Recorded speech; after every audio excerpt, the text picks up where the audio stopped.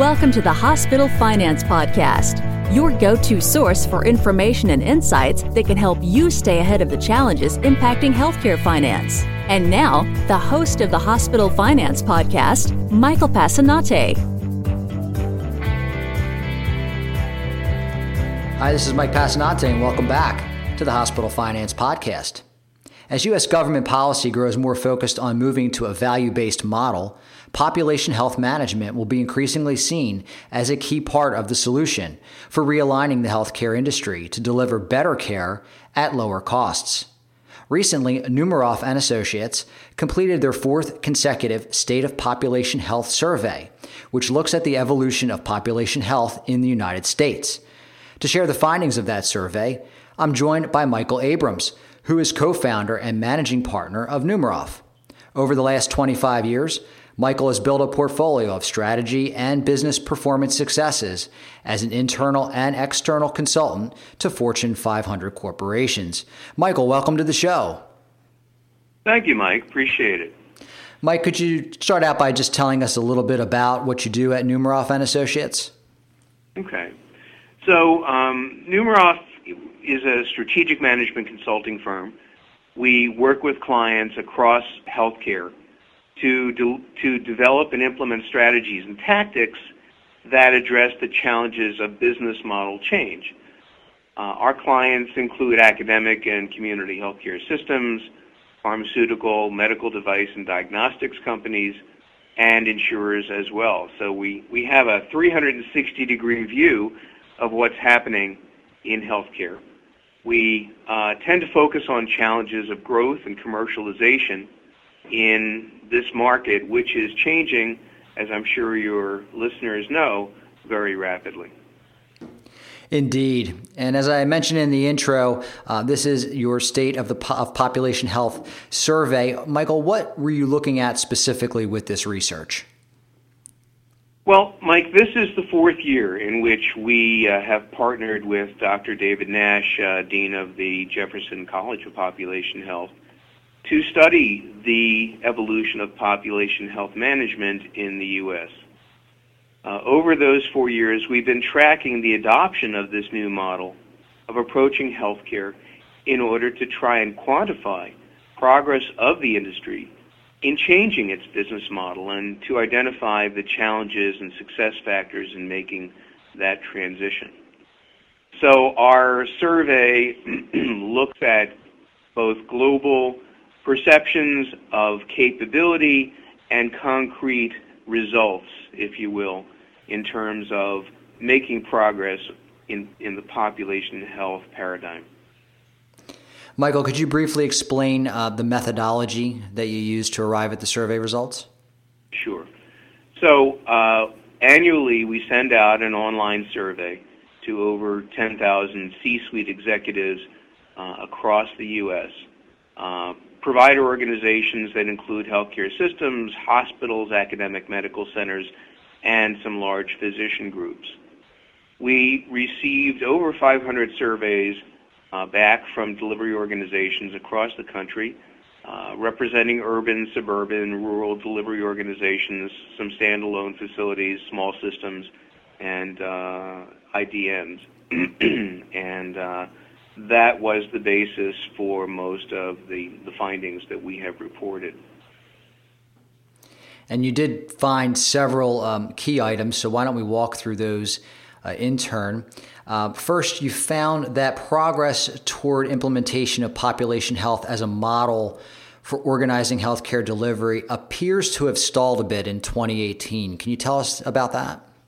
Yeah, I think it is, after 4 years of tracking both global perceptions of population health and objective measures of its implementation, it's hard to avoid saying that it has stalled. We've seen 4 years of very, very small, rather marginal progress in most of the measures that we've been looking at, and so at this point, we haven't seen the kind of acceleration that we might have expected. And even though, I'm sorry, Michael, go ahead.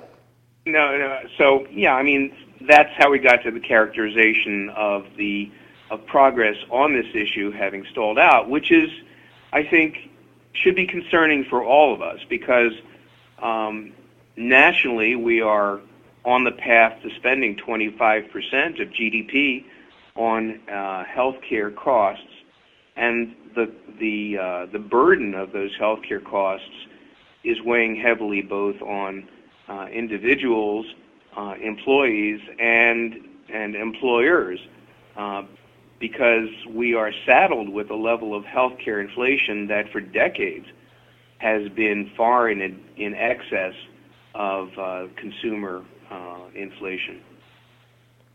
And what's interesting is, even though progress slowed, you found that most people surveyed agreed that population health really is the future. Yeah, it is interesting that most of, an overwhelming majority, 82% of respondents, that said basically population health as the model that will drive healthcare is virtually inevitable and is very important or critical to the success of their institutions. But the survey has also shown only small, non-significant changes in real measures of implementation over this 4-year period.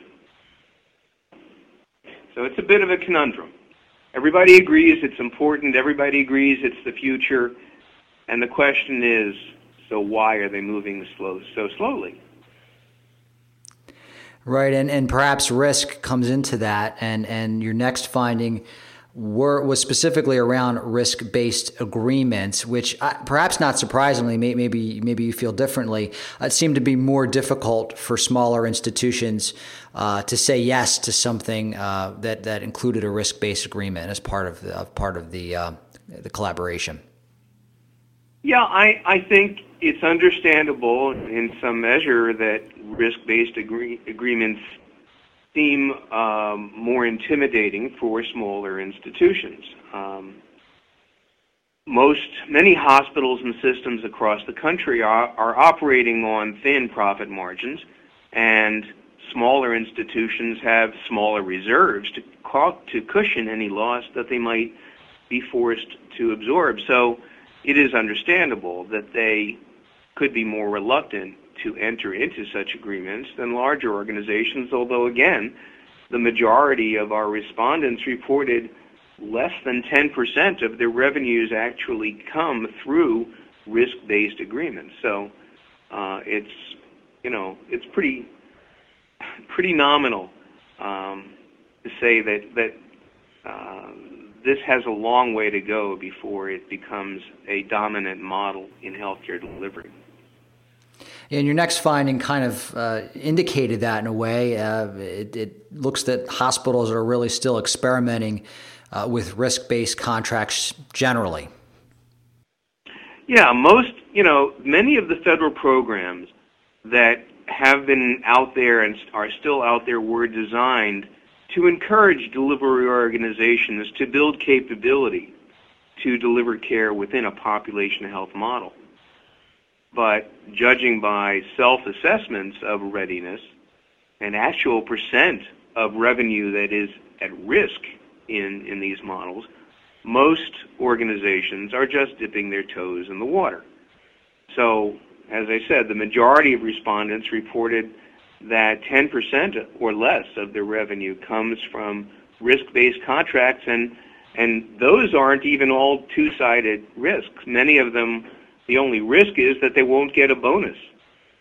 So this measure of how much revenue comes through risk-based contracts has not only remained flat relative to prior surveys, but it's also less progress than respondents in prior years had expected would take place by now. And the bottom line is, you just don't learn to swim by dipping your toe in the water. And that's what we see happening. Yeah, and your next finding sort of underlines, I think, what you just said, and that's the risk of financial loss is still a major barrier to the implementation of population health. So there's still a fear at organizations that they will lose out, even though it seems like most of the time it really has to do with whether or not they're going to receive something on the upside.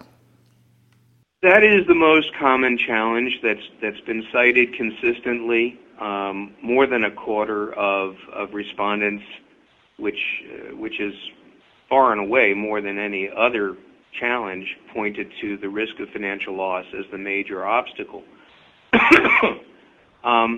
But, the underlying issue here is that organizations are not moving fast enough to build the process infrastructure that would support taking on risk. I mean, if I asked you to drive down the street with a blindfold around over your eyes, you'd say, well, I'm concerned about the risk of crashing into something. Well, a lot of these organizations are in the same position. They're being asked to be responsible for the cost and the quality of the outcomes that they produce without necessarily having the process infrastructure to give them feedback along the way about how they're actually performing. I mean, this is a legacy of decades, during which time hospitals were not concerned about the margins on individual kinds of procedures that they were performing. They, in many cases, had very little capability to understand what was profitable and what was not, except in a very global, sort of intuitive way. And the truth is that many of these organizations haven't yet built the capability to get more precise about profitability of various kinds of work that they do, and more specifically, what physicians, what surgeons are driving both profits and losses, and are delivering at the cost level and the quality level that they need. Without that, they only find out how they've done after the fact, and then it's too late. Yeah, it is a business like no other. I think we can agree. And the last key finding you mentioned in the report, you sort of dove into a little bit, and I think as you peel the onion away, it becomes more evident that there is that fear of their inability to manage cost and quality, and that sort of puts that barrier up for them wanting to move forward with anything that involves risk. Right. I mean, over half of respondents in 2016 had predicted that they would be at least very prepared to take on risk in 2018. But in the current survey, barely 25% felt they had actually achieved that level of capability. So they had historically expected that the adoption of population health would take place more rapidly than, in fact, it is taking place. And their predictions about what things will look like 2 years from now are less robust than they were 2 years ago. So they are projecting, if you will, from their recent experience, and they are looking around and seeing that progress has been slower than they expected it would be, and they're projecting that future progress will also be slow. Now, I have my doubts about that. I think that what's missing from the picture that many in the industry have is the fact that competitive pressures are on the cusp of becoming much more consequential. The entry of non-traditional players into the healthcare business is a very profound factor in where we go from here. And Amazon, for example, I think dominates a lot of bad dreams for healthcare professionals who don't really know what shape that entry is going to take, but do feel pretty confident that it will happen. There are a number of organizations who are coming from other healthcare-related sectors who already understand the consumer revolution, if you will, understand what it's like to build a process that is structured around the consumer experience, and in that regard are far ahead of most healthcare delivery organizations in being able to compete effectively. And the promise of a $3 trillion market with a hugely dissatisfied customer base is one that organizations like Amazon, Apple, CVS, others are not going to ignore very much longer. Yes, disruption is the order of the day in healthcare, no question about it. Michael, if someone would like to get a copy of the full report, where can they go? The Numerof website is nai-consulting.com, and if you put a / and Numerof State of Population Health Survey after that, that gets you right to the white paper that we have developed that goes into more detail about what we have found in this most recent survey. Michael Abrams, thank you so much for joining us today on the Hospital Finance Podcast. My pleasure, Michael. Thank you. If you have a topic that you'd like us to discuss on the Hospital Finance Podcast, or if you'd like to be a guest, drop us a line at update@bessler.com. This concludes today's episode of the Hospital Finance Podcast. For show notes and additional resources to help you protect and enhance revenue at your hospital, visit Bessler.com/podcasts. The Hospital Finance Podcast is a production of Bessler. Smart about revenue, tenacious about results.